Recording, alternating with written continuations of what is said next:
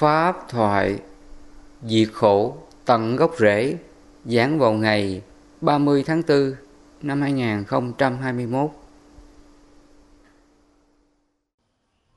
Tối hôm nay chúng ta đọc kinh Pháp Cú trong cái phẩm Thế gian. Đức Phật Ngài so sánh những người còn sống trong thế gian, còn sống theo cái nghiệp quả luân hồi của họ, nhiều đời nhiều kiếp, và cho đến theo kiếp hiện tại. Bây giờ mình hiểu theo cái thời đại bây giờ là sống theo bản năng, như là mình thích sống sao mình sống vậy. Ví dụ như là khi ai nói gì mình giận thì mình cứ giận, mình chấp nhận là mình giận, chứ mình không biết mình giận là xấu, giận là ác. Hoặc là mình tham là mình chấp nhận là mình tham, và mình không biết tham nó hại mình, vân vân. Thì nói chung là họ sống theo cái tính cách nghiệp lực, theo cái điều sống của họ. Họ không có tà quý, họ không có liên tâm. Thường những người sống theo cái nghiệp thế gian như vậy là luôn tạo nghiệp khổ, nghiệp đau khổ cho họ, cho mọi người xung quanh họ. Cho nên cái nghĩa trong kinh Pháp Cú là cái phẩm thế gian như vậy. Và trong đó là Đức Phật Ngài có hướng cho những người có duyên có duyên lành để mình thoát ra mọi cái ràng buộc nghiệp lực nhân quả xấu đó, thì mình phải biết tu tập, biết hướng đến theo cái nghiệp thiện nghiệp lành để mình chuyển hóa những cái nghiệp khổ thế gian đó. Mình biết làm chủ mình làm chủ bản thân nghiệp trong tâm của mình sống đúng cái tiêu chuẩn đạo đức của một con người, không có sống sai với đạo đức của một con người. Đó là cái người hướng thiện. Thường những người hướng thiện là sống đạo đức là nhân quả của họ là luôn được hưởng được cái quả lành. Và trong kinh Pháp Cú này Phật gọi là sinh thiên, hưởng được cái cảnh thiên giới, cái cảnh an lạc. Đời này thật mù quáng, ít kẻ thấy rõ ràng, như chim thoát khỏi lưới, rất ít đi thiên giới. Như là cái người còn sống trong cái nghiệp thế gian họ sống theo cái bản năng nghiệp của họ. Trong thân họ nó có những cái nghiệp gì thường là họ không làm chủ được, họ sống theo cái nghiệp của họ. Như thầy vừa nói đó, khi họ sân lên họ chỉ chấp nhận cái sân, họ không thấy cái sân là sai. Thì những người đó Phật gọi là đời này thật mù quáng. Mù quáng là mình mê mờ, mình không tự thấy cái sai của mình. Mình đang sai, mình đang sân, mình đang ác mà mình không thấy mình sai, mình sân, mình ác, và mình vẫn chấp nhận nó là đúng. Ví dụ như là ai, mình thấy có người đó họ đang cãi cọ với ai khi họ cãi cọ thì sao? Họ sân lên, hơn thua, cãi qua cãi lại, họ chấp cái quan điểm của họ là đúng, cái người kia là sai. Và khi họ sân lên họ cãi thì cái trạng thái đó đúng hay sai? Khi họ đang sân lên họ cãi cái người kia đó, thì họ đúng hay sai? Là sai rồi. Đó. Họ đang sai họ cho là đúng. Vì vậy trong kinh Pháp Cú Phật nói nữa đó, người ngu tưởng mình là có trí, hành là kẻ trí ngu. Nghĩa là khi họ xông lên họ cãi với người khác, họ cho rằng họ đúng, tôi đúng là người kia là sai. Hơn thua, họ tranh luận phải trái đúng sai, họ biện bạch mọi cái khía cạnh, mọi cái điều để họ cho rằng họ đúng. còn cái người kia là sai, người kia là xấu, người kia là ác. Khi mà họ lý luận, họ hùng hổ, họ nói ra những điều như vậy thì Phật nói người đó là người ngu, tưởng mình là có trí, hành là kẻ trí ngu, là vậy. Cho nên trong cái nghiệp nhân quả của ta, nếu mà mình không biết tu á, thường là mình sống theo cái nghiệp. Có lúc là mình cứ cãi cọ, mình nói là mình đúng, còn cái gì kia là sai, thấy không? Lúc mình cãi lên đó, lúc mình hùng hổ là mình cãi, mình tranh luận với cái người kia, mình cho là đúng. Có người thì mất kiểm soát luôn, mình tranh luận không nổi là sinh cái tâm thù oán, hoặc là nói những lời thô tục, hoặc là chửi rủa, hoặc là nói ra những lời cay cú, những lời xúc phạm, những lời vị thị cái người kia. Tại vì khi mà họ giận lên đó, là họ nói những lời xấu là như vậy. Đó. Thì những lúc đó, là họ đã là sai rồi. Cái bản chất tâm của một người trí tuệ đó, một người mà có trí tuệ đó, họ biết kiểm soát đến họ đó. Họ nhìn ra cái hành động của họ. Ví dụ như là ai có đến cãi mình thì người đó là chánh niệm liền, từ tốn lắng nghe. Và nếu điều này á mình góp ý với nhau á, mà thấy vui vẻ với nhau, hòa thuận với nhau, thì mình nói, mình chia sẻ, mình góp ý. Còn nếu mình thấy người kia đó, họ có cái tâm là hơn thua, tranh luận, hơn thua, thì mình biết là không nên, mình không nên nói, mình không nên tranh luận với họ điều gì, và không nên xây dựng góp ý điều gì. Mà lúc đó là sao? Là mình giữ cái tâm chánh niệm im lặng như thánh. Có nghĩa là cái tâm mình biết im lặng, biết hỷ xả, không có niệm cái tâm cố chấp cái chuyện của người kia, mình hỷ xả hết, tâm mình bất động hết, vô sự hết, im lặng hết. Thì cái người đó là người có trí. Và cái người có trí là cái người không có phiền não, hơn thua tham sân si á, sống theo cái nghiệp thế gian nữa đó, thì tâm của họ là được sống trong giải thoát, được sống trong giải thoát niết bàn. Hoặc là nếu mà họ đang còn sống trong cái thân này á, thì họ sống trong cái cảnh thiên giới.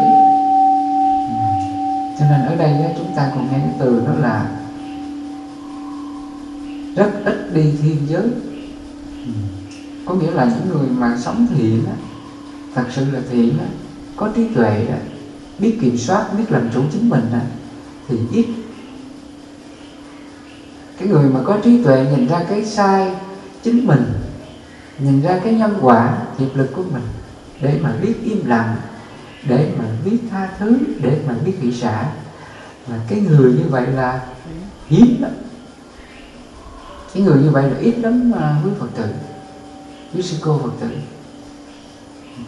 Cho nên khi mà chúng ta học đến cái bài kệ kinh Pháp Cú này, thì chúng ta tự niệm lại mình.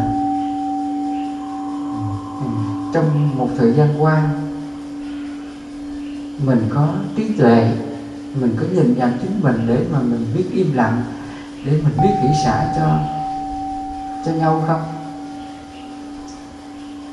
Có biết hỷ xả cho nhau chưa? Hay là ai nói điều gì không vừa lòng thì bực lên rồi cãi lại, hơn thua với nhau? Mà nếu mà chúng ta sân lên, bực lên, nói lại, cãi lại, tranh luận á, thì lúc đó là mình đang sống với nghiệp gì? Nghiệp thế gian. Mà nghiệp thế gian là đồng nghĩa là đang sống trong luân hồi sinh tử. Vì vậy trong cái bài bài kinh Pháp Cú, mà trong cái phẩm phóng dật á, Phật có nói là phóng dật phải tử sinh. Phóng dật phải tử sinh. Mà phóng dật là gì? Là cái tâm mình nó dao động á, nó trạo cử, nó buồn thương, giận ghét, đúng sai, phải trái, vân vân. Cái tâm mình nó luôn trạo cử, nó luôn sống trong cái tâm dao động, thì cái tâm đó gọi là phóng dật. Cái tâm đó đang sống trong nghiệp nhân quả của mình. Lúc đó mình sanh đó, thì cái tâm đó gọi là mình đang phóng dật trong cõi Atula. Mình đang ích kỷ keo kiết điều gì, vân vân, thì mình đang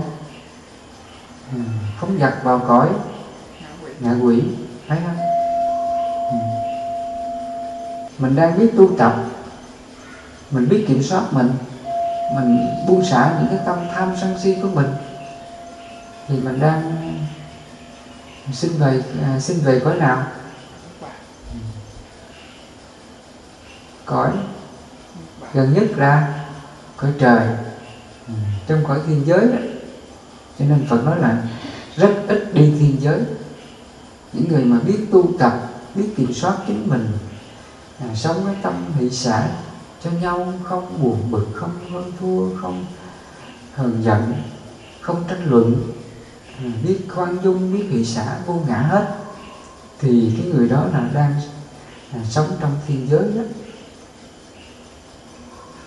Nếu mình sống gần người đó thì mình không thấy người đó khổ đó. Người đó không có khổ, Phật quý sư, quý Phật tử.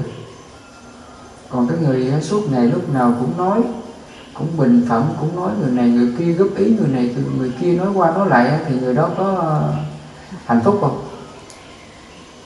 Không có hạnh phúc. Đó.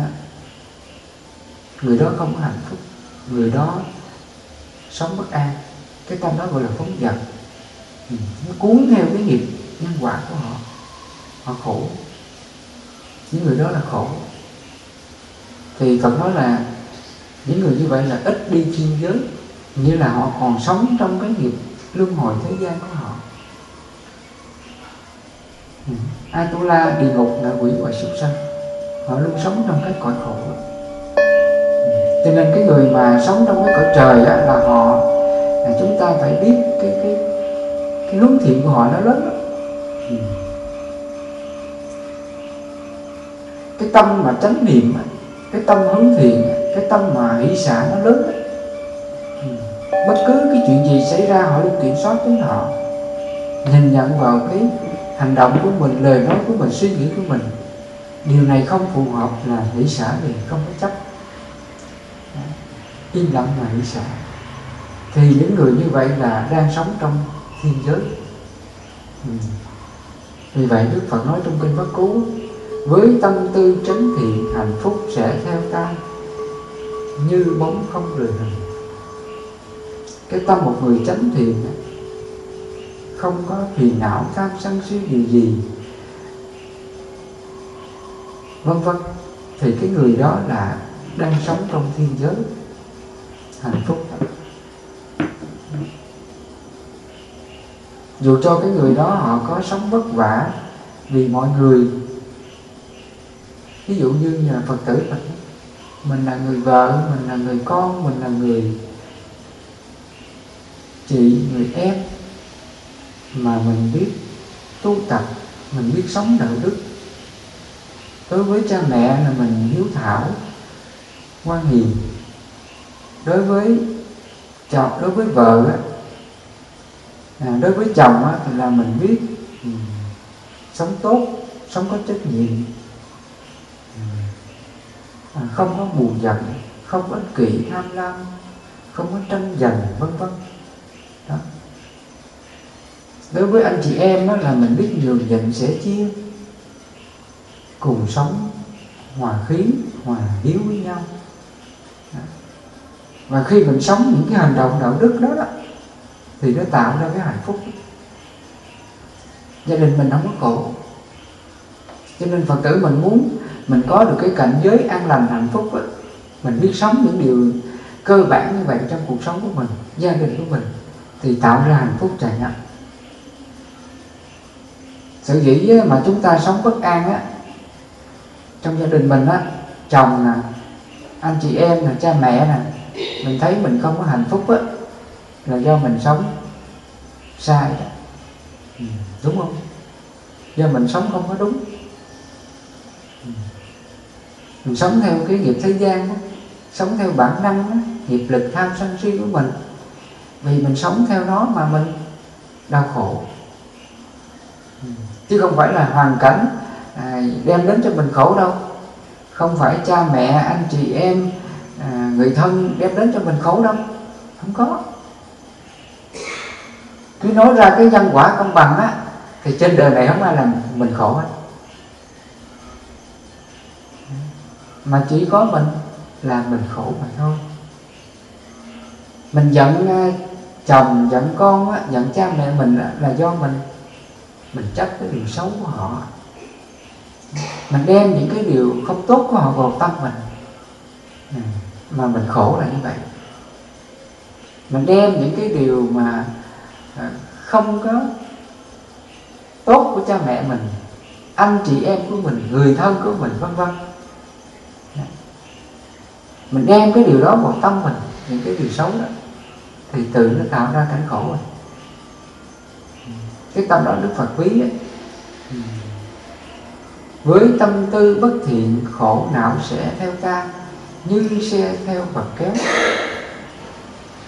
Nghĩa là cái tâm mình nó bất thiện với ai á, nó chấp điều gì xấu của ai á, thì tự nó là bất thiện rồi đó.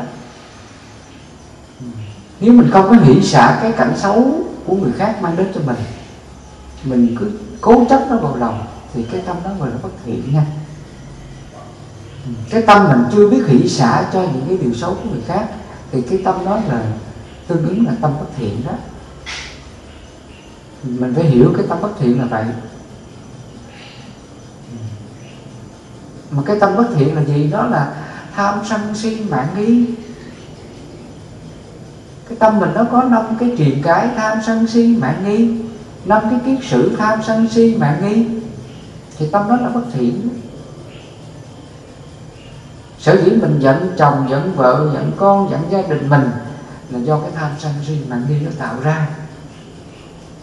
Mà trong cái tứ diệu đế Phật gọi là tập đế, là nguyên nhân của khổ. Cái nguồn gốc tạo ra cái khổ là tập đế, là tham sân si mạn nghi. Nó tạo ra cái khổ. Nó giống như là cái cây á, cái hạt này nó thành cây rồi thành trái thành quả. Nó có cái nguyên nhân của nó. Thì cái nguyên nhân của khổ tâm là gì? Đó là tham sân si. Nó là mầm móng, nó là nguyên nhân mà Phật gọi là tập đế. Hàng ngày mình cứ huân tập, mình không chịu xả nó, mình cứ chấp trong tâm mình mãi, cái tâm đó gọi là tập đế. Vì cái tập đế đó mà mình có cái quả khổ là gì? Khổ chồng, khổ vợ, khổ con, khổ cuộc sống, khổ người thân mình, là do cái tập đế đó, do cái tham sân si đó mà mình khổ đó. Và để từ nay á, mình hết khổ thì sao? Mình hết khổ cái hoàn cảnh của người thân mình, thì Phật dạy mình phải diệt khổ. Mình diệt khổ đi. Diệt khổ không có nghĩa là thí dụ như là cái cảnh khổ đang đến đi, ví dụ là chồng, là vợ, là con, là cha mẹ, họ tạo ra cái điều xấu gì đó. Bây giờ mình nói là thôi đừng có làm khổ tôi nha, để cho tôi bình yên nha. Hãy biết thương tôi, biết chăm sóc cho tôi, để cho tôi bình yên, để cho tôi đừng có khổ. Nếu mình nói gia đình mình đó, người thân mình đừng có làm khổ mình đó, cái đó có phải là diệt khổ không? Không phải. Không phải là mình mong người này đừng đem đến cái điều xấu cho tôi, đem đến hoàn cảnh bất như ý cho tôi. Người này không mang đến những điều xấu cho mình là hết khổ đó. Không phải. Mình đừng có trông chờ là từ nay cuộc đời mình luôn được bình yên, không có cảnh xấu gì đến đó. Mình trông chờ đừng có cảnh bất an nào đến. Mình trông chờ đừng có người ghét mình, vân vân. Mình mong trong cái hoàn cảnh xấu đó đừng đến. Cái đó có phải là diệt khổ không? Không phải luôn. Không phải là hàng ngày mình mong cho mình luôn được an lành, mình mong cho mọi người quý mình mong cho mọi điều hạnh phúc đến với mình để mình không khổ nữa. Cái đó có phải là diệt khổ không? Cũng không luôn. Và nếu mình còn mong mình hạnh phúc, mình mong mình được điều này điều kia, thì cái tâm đó vẫn còn là khổ. Vì vậy trong cái khổ đế, Phật nói là cầu bất đắc khổ. Mình còn mong cầu là nó còn khổ Phật tử. Đó. Cho nên là ở đây á, cái diệt khổ là gì? Là Phật dạy mình diệt ngay cái nghiệp gốc của mình, gọi là tham sân si mạng nghi đó. Mình hãy diệt ngay cái gốc nghiệp. Nó giống như cái cây á, mình muốn cho cái quả này đừng có ra quả nữa thì mình phải làm sao? Mình phải làm sao? Đừng có nghĩ thì hái quả hết chứ đừng ra quả nữa. Mà nó có hết ra không? Hái hết đợt này nó ra được khác. Đó. Cũng giống như bây giờ người ta mang đến cảnh khổ mình, khổ quá thôi mình trốn họ đi, không muốn sống với họ nữa. Họ đem đến cái khổ cho tôi rồi, bây giờ mình trốn đi, mình trốn cái cảnh khổ đi, mình đi đến chỗ khác mình sống. Coi như là tạm thời là mình tránh cái quả này đó. Cũng giống như bây giờ cây nó ra quả rồi, mình không thu quả nữa, mình hái một chục mình bỏ, thì cái quả này nó hết không? Nó hết không quý sư, quý Phật tử? Nó đâu có hết. Tạm thời thì nó ra cái đợt quả này, đợt trái này á, mình hái mình quăng, mình cho, mình quăng đi, bỏ vứt đi. Nhưng mà mai mốt nó ra cái đợt quả khác. Cho nên trong kinh Pháp Cú Phật nói là nghiệp mình gây mình chịu, tự mình thọ quả báo, ai chịu cho ai đây? Đó. Cho nên ở đây á, Đức Phật Ngài không có dạy mình diệt khổ là bằng cách là mình trốn tránh cái hoàn cảnh khổ, hoặc là mình mong cho cái cảnh khổ đó đừng đến. Đức Phật Ngài không có dạy cái diệt khổ là như vậy, mà Ngài dạy mình cái phương pháp diệt khổ là gì? Là mình diệt tận cái gốc nguyên nhân tạo ra cái khổ đó. Cũng giống như cái cây á, là mình muốn cho cái quả này được ra nữa là mình diệt cái gốc của nó. Vì vậy trong kinh Đức Phật thường nói đó, khi mà Ngài tu tập á, Ngài giải thoát chấm dứt phiền não á, là giống như là gốc cây ta ra, ta bứng tận gốc rễ không còn sinh trưởng trong tương lai. Lá là cành là nhánh là không còn sinh trưởng, thân là rễ là không còn sinh trưởng, rồi rễ chuột, rễ con, rễ bé, tí gì đó là diệt sạch, không còn một cái mầm móng rễ nào để mà sinh trưởng trong tương lai. Mà cách thức Đức Phật này diệt khổ là như vậy, thì diệt ngay cái gốc của nó. Mà khi Ngài diệt ngay cái gốc của nó thì cái quả này nó còn ra không? Nếu mà cây nó đang sống là quả nó đang ra đó, khi mà cái gốc nó bứt rồi đó, thì trái này nó còn phát triển không? Dừng luôn, nó sẽ héo, nó sẽ rụng và nó sẽ chết, không còn ra quả, không còn thời gian nào mà ra quả được. Thì cũng vậy, cái sự diệt khổ của ta, Phật dạy mình nó cũng tương tự vậy. Nếu mà có những cái quả khổ gì đến đó, cái điều xấu gì đến đó, thì mình kiểm soát tâm mình nè. Cái tâm mình nó có buồn không? Có giận không? Và nếu mình thấy có buồn, có giận á, thì mình hãy bứng nó đi. Cũng giống như cái cây ấy, mình phải bứng nó đi. Bứng nó đi. Mà bứng là sao? Bằng cách gì? Thì đó là bằng cái phương pháp như lý tác ý, hoặc là chánh niệm tỉnh giác, hộ trì các căn, như lý tác ý. Vì vậy trong cái bài kinh thức ăn Phật có nói Thức ăn của chánh niệm tỉnh giác là gì? Đó là như lý tác ý. Như là trong tâm mình nó đang buồn bực điều gì, hờn trách điều gì, bất mãn điều gì, thì mình chánh niệm nó ngay. Mình chánh niệm ngay cái tâm đó. Và khi mình chánh niệm được rồi á, là cái bước thứ hai là gì? Là Phật dạy mình như lý tác ý. Như lý là sao? Nghĩa là mình hiểu rằng là tất cả đều là do nghiệp quả của mình. Nếu mình gặp cái hoàn cảnh không may, gặp cái điều xấu đến, thì mình nghĩ rằng đó là nhân quả của mình hãy đón nhận nó, mình hãy hoan hỷ chấp nhận nó. Mà khi mình hoan hỷ chấp nhận nó, thì cái bước thứ hai Phật dạy mình thôi nó cũng vô thường mà. Cái gì nó đến rồi nó đi, nó sinh rồi nó diệt. Người này dù có họ có thù oán mình, họ có ghét mình, họ có nói xấu miệt thị mình, họ nói xong rồi nó muốn họ hết nói thôi, nó qua rồi nó cũng vô thường thôi, chấp làm gì. Thì đến đây mình như lý tác ý, mình hiểu ra rằng là người này dù họ có ác với mình như thế nào, họ có chê bai miệt thị phỉ báng nói xấu mình như thế nào, nhưng rồi nó cũng vô thường mà thôi, nó cũng qua mà thôi. Khi tâm mình như lý, mình hiểu được cái lý giải thoát đó, thì ngay đó là mình tác ý đến việc xả liền. Thôi tâm này người xả đi, chấp làm gì.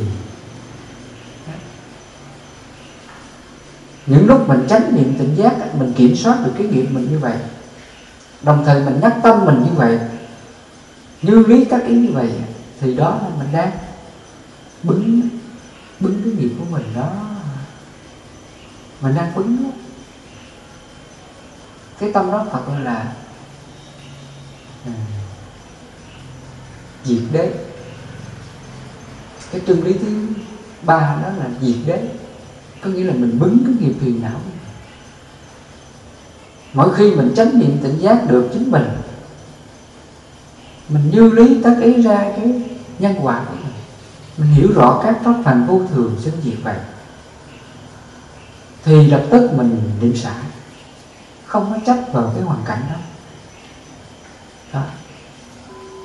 Mình không có chấp cái hoàn cảnh, cái xấu, cái tốt nó đang xảy ra, mình niệm xả. Đó là diệt đế đó. Nó đồng nghĩa là gì? Nó là mình đang bứng cái nghiệp của mình, bứng cái tâm phiền não của mình. Cái tâm đó phải gọi là diệt trừ lậu hoặc, đoạn trừ lậu hoặc. Mà khi mình bứng cái phiền não, cái tham sân si trong lòng mình, không cố chấp nữa, thì cái quả khổ nó còn không? Cái quả khổ trong tâm mình nó còn không? Nó chết queo luôn, nó héo queo rồi. Mà khi mình tác ý mình ngăn trừ vậy á, thì cái khổ mình nó đang chết từ từ. Cái tâm đó Phật gọi là muội lược tham sân si. Những lúc mình tu tập mình như lý tác ý như vậy á, là cái nghiệp tham sân si mình nó muội lược từ từ. Nó giống như là khi mình bứng cái cây á, thì cái trái này nó không chết liền được, nó không có chết liền được, nó không có héo khô liền được, mà nó sao? Nó phải héo từ từ, rồi đến khi mà nó khô, không còn tươi nữa. Cái tâm đó Phật là muội lược tham sân si. Hàng ngày mình như lý tác ý, mình tu tập cái pháp Phật dạy đó, mình cứ chánh niệm tỉnh giác như lý tác ý như vậy á, mình xả tâm như vậy á, thì cái nghiệp tham sân si này nó giảm dần. Nó giống như cái cây á, mình bứng gốc rồi á, thì nó không còn sinh trưởng trong tương lai, không còn có cơ hội nào để mà nó ra quả ra trái. Nó chết tiêu rồi, nó chết hết. Thì cái tâm mình hàng ngày mình kiểm soát chính mình diệt trừ những cái nghiệp xấu trong tâm mình diệt trừ cái tập đế, thì cái khổ đế này từ nó sẽ mất hết. Mà khổ đế là gì? Khổ vì sanh, khổ vì già, khổ vì bệnh, khổ vì chết, hoặc là cầu bất đắc khổ, oán tắng hội khổ, ái biệt ly khổ, ngủ ấm xí thạnh khổ, vân vân. Những cái khổ này nó tự mất, nó tự mất tiêu à. Lỡ người kia họ có đến là mắng mình, chửi mình, chê bai mình, nói xấu mình, trong lòng mình còn khổ không? Nó không còn. Cái tâm đó là diệt đế đó. Nói theo tứ diệu đế, cái tâm đó là diệt đế. Nói theo thiền định, cái tâm đó là bất động tâm định. Cái tâm đó là định. Định là dừng lại hết. Nó dừng lại các trì cái tham sân si mạng nghi. Nó dừng lại các kiết sử thân kiến nghi với cấm thủ tham sân. Dừng hết. Cái tâm đó là định. Và khi nó định như vậy thì tâm đó là an lạc. Vì vậy Phật nói là ly dục ly bất thiện pháp định sinh hỷ lạc. Cái tâm mình nó không có khổ, nó hạnh phúc trước mọi cảnh khổ. Cái tâm đó là thiền định đó, quý Phật tử. Tai mình nghe người này chê mình, nói xấu mình, lòng mình nghe mà không có buồn, không có giận, hoan hỷ nghe. Nghe mà tha thứ, nghe mà thương xót, nghe mà hỷ xả, khoan dung, không có buồn khổ được kia. Cái tâm đó là thiền định đó. Thiền định là vậy đó Phật tử. Chứ không phải thiền định ngồi đây này nha, bất chung kiết già mất liên diêm hết giờ này qua giờ khác. Không phải thiền định vậy đâu. Chúng ta đừng có nghĩ là thiền định là ngồi đây nè, ngồi bất chung kiết già mất liên diêm nè, hít thở nè. Có người đó ngồi kiết già mất liên diêm hít thở 2-3 tiếng đồng hồ. Khi xả thiền ra ai nói giật thì tâm đó có thiền định không? Ai nói đến là cãi, hơn thua, tranh luận, đúng sai phải trái thì tâm đó có thiền định không? Không có thiền định. Cho nên cái người tu thiền á là gì? Là luôn kiểm soát chính mình. Và gọi là hộ trì các căn, là chánh niệm tỉnh giác, là như lý tác ý. Ngày xưa Phật Ngài tu thiền định là vậy đó. Ngài chánh niệm chính Ngài.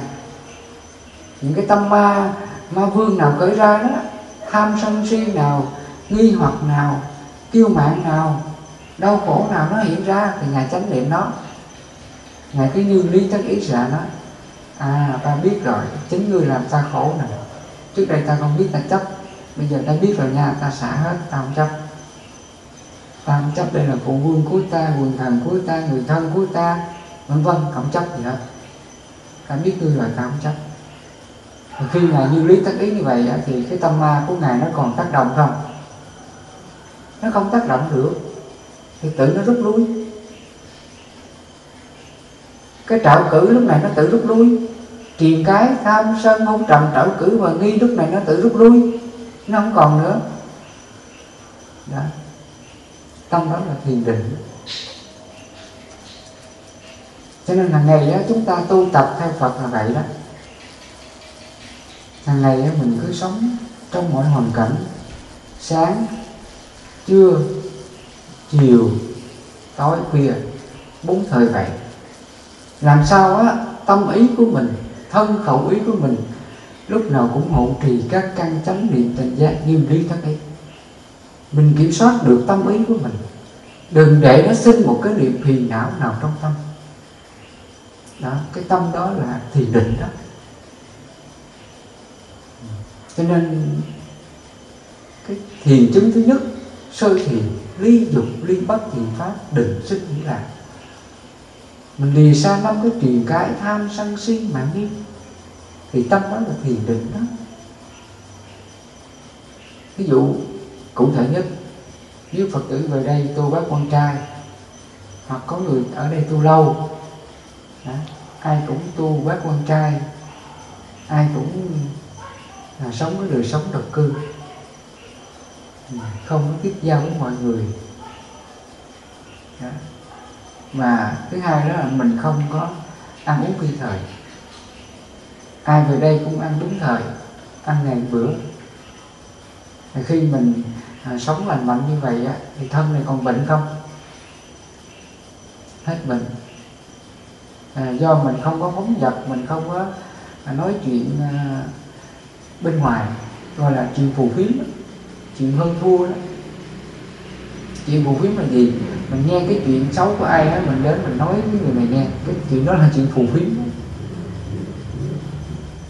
Cái đó là chuyện phù phiếm đó Phật tử.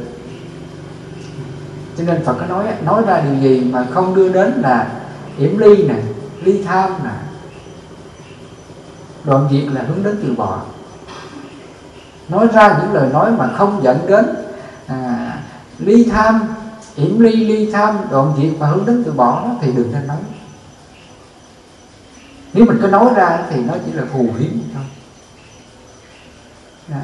Nói ra chỉ là tranh luận hơn thua mà thôi, chứ không có lợi ích gì hết.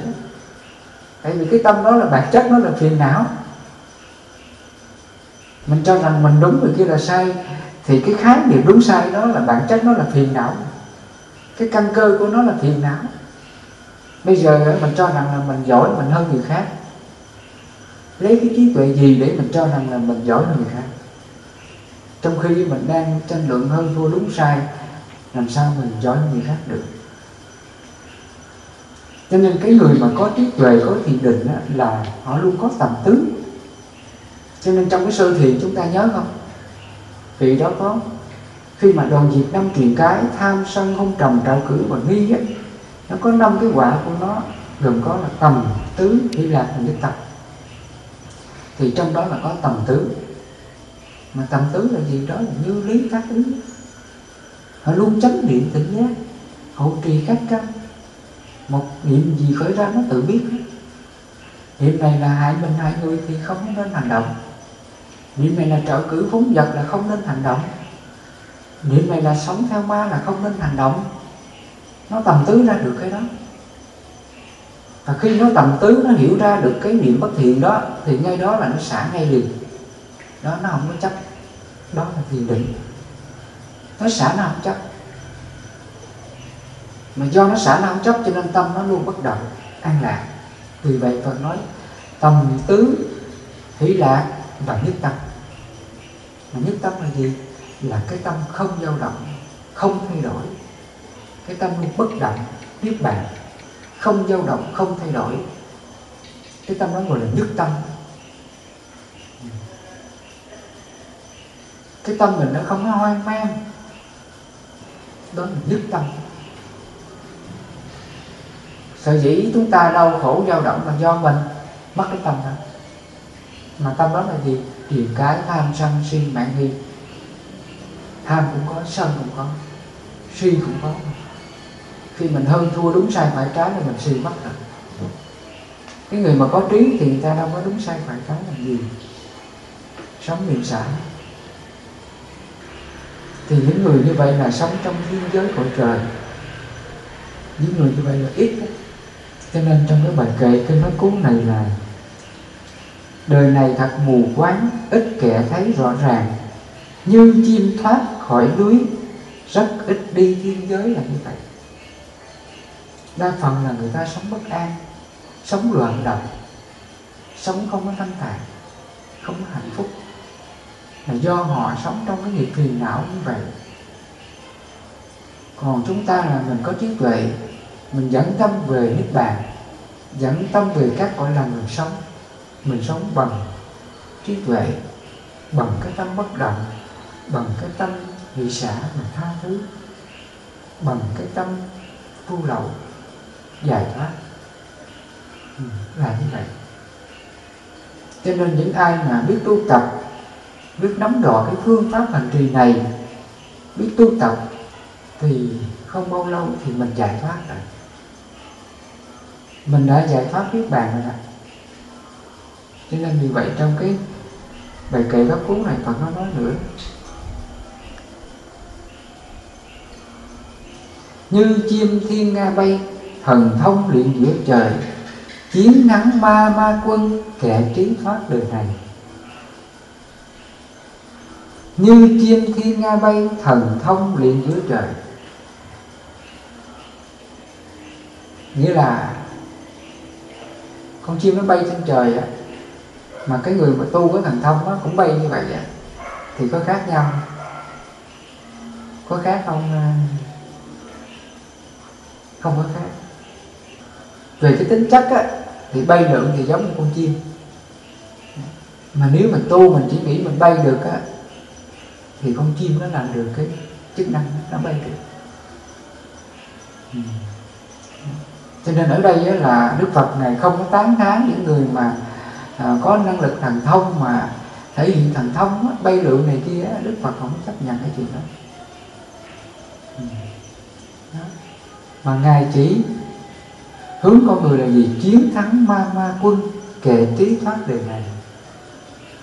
Mà chiến thắng ma quân như nãy giờ Thầy nói đó, nó là nghiệp lực tham sân si mà nghi trì cái phiền não của mình, tâm bất thiện của mình, tâm lộng hoặc của mình. Cái tâm đó là ma quân. Mình chiến thắng được chính nó. 4 thời sáng trưa chiều tối mình thường tránh niệm tỉnh giác, mình chiến thắng nó. Đó là chiến thắng ma quân. Kẻ trí thoát đời này, nghĩa là người trí là người không có còn bị nghiệp dẫn nữa, bị nhân quả khổ đau dẫn nữa. Họ biết hoan hỷ vượt qua. Họ không cố chấp điều gì, lòng họ là buông xả đoạn diệt hết. Họ không còn tập đế nữa. Cũng giống như cái cây ấy, mà bứng sạch gốc rễ, không còn cái nghiệp lực tham sân si nào, thì Phật nói người đó là kẻ trí thoát đời này. Họ đã diệt tham sân si thì họ đâu còn nhân quả luân hồi nữa. Người mà không còn sân đó thì có còn tương ứng cõi Atula không? Không còn. Cái người mà không còn tham lam ích kỷ bộn sẻn keo kiết, tham lam vật chất á, thì cái người đó còn có tương ứng cõi ngạ quỷ không? Không. Mình còn tham lam ích kỷ keo kiết vật chất tài sản á, thì tâm đó là còn tương ứng ngạ quỷ á. Cho nên cái người mà có trí á, là cái người hướng đến tu tập là như vậy. Mình không có lợi dưỡng, mình không có phung phí vật chất, mình sống vì lợi ích cho mọi người. Nếu mình có vật chất dư dả, mình biết chia sẻ thì nó tạo ra cái hạnh phúc cho mình. Vì vậy mà trong đây Đức Phật Ngài có nói cái bài kệ nữa: keo kiết không sanh thiên, kẻ ngu ghét bố thí, người trí thích bố thí, đời sau được hưởng lạc. Người trí là người không có tham. Ở đây là người trí là người không có tham đó.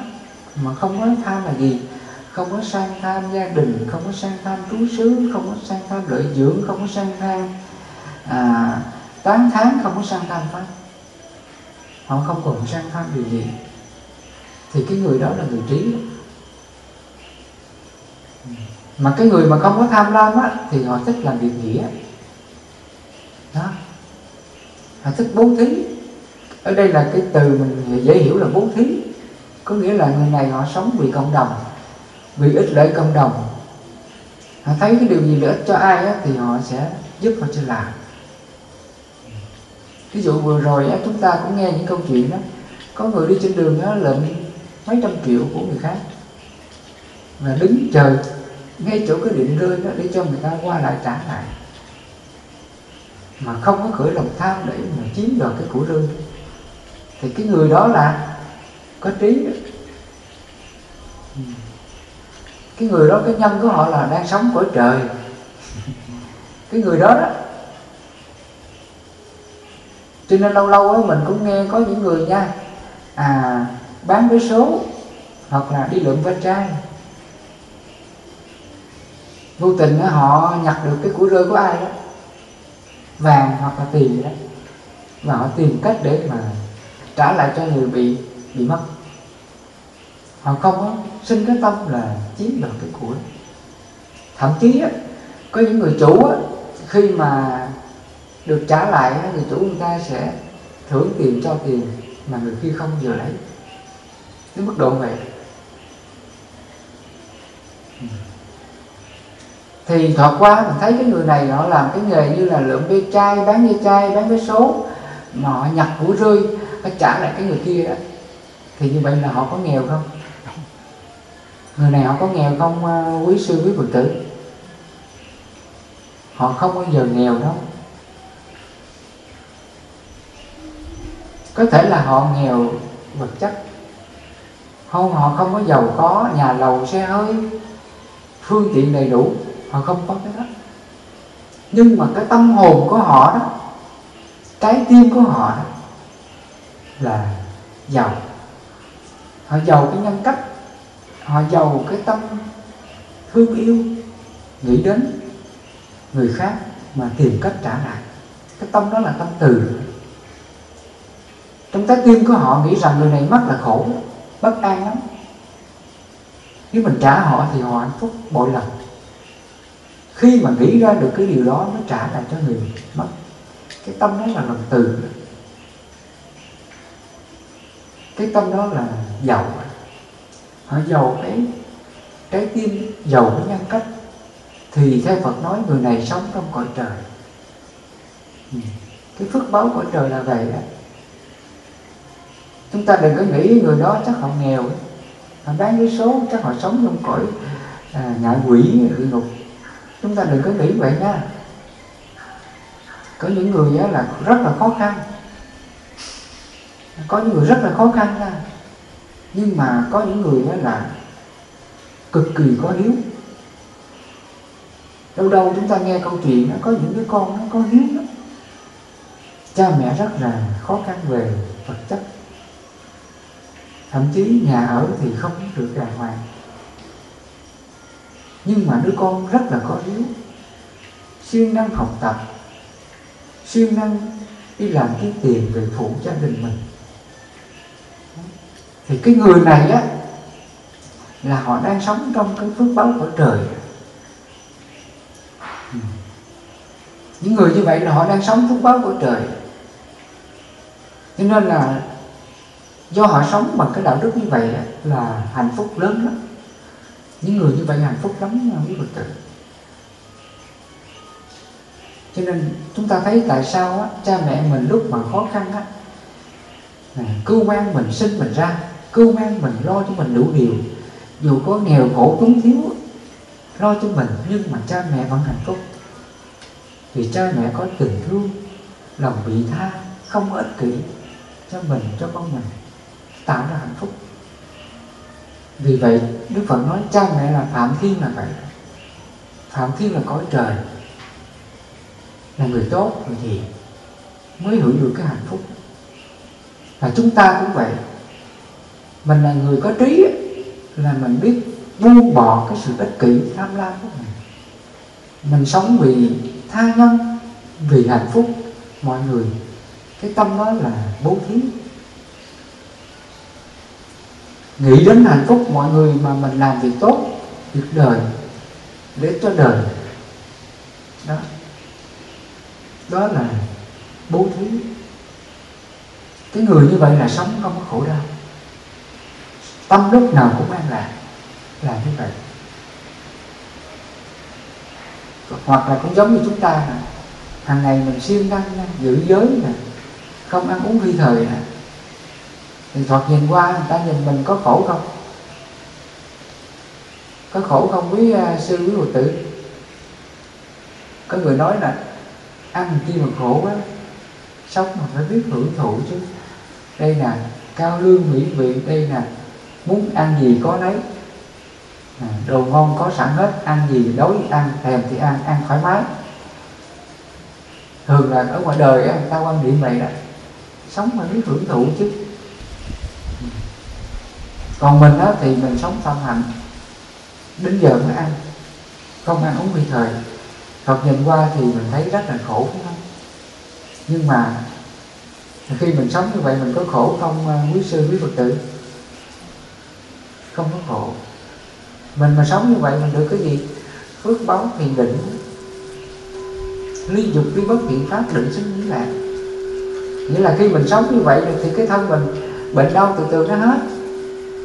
Mà cái thân mà không có bệnh đâu, thân đó là an lạc đó, nó được có cái quả. Đó là phước báu của trời là vậy đó. Cho nên mình sống bất cứ cái điều thiện gì cho mình, cho mọi người đó, là nó tạo ra phước báu cõi trời, nó tạo ra niết bàn cho ta. Vì vậy Phật nói keo kiết không sanh thiên, kẻ ngu ghét bố thí, người trí thích bố thí, đời sau được hưởng lạc. Là như vậy. Cái bố thí đây là gì? Nhằm để mình diệt cái sang tham của mình. Đức Phật khuyến khích mình, dạy mình thực hiện cái niệm thí, bố thí nhằm để mình diệt cái sang tham của mình. Con người đau khổ là vì sang tham, lợi dưỡng vật chất, tham lam ích kỷ. Vì cái tâm đó người ta khổ. Phật dạy mình là diệt khổ, chân lý thứ ba là diệt đế.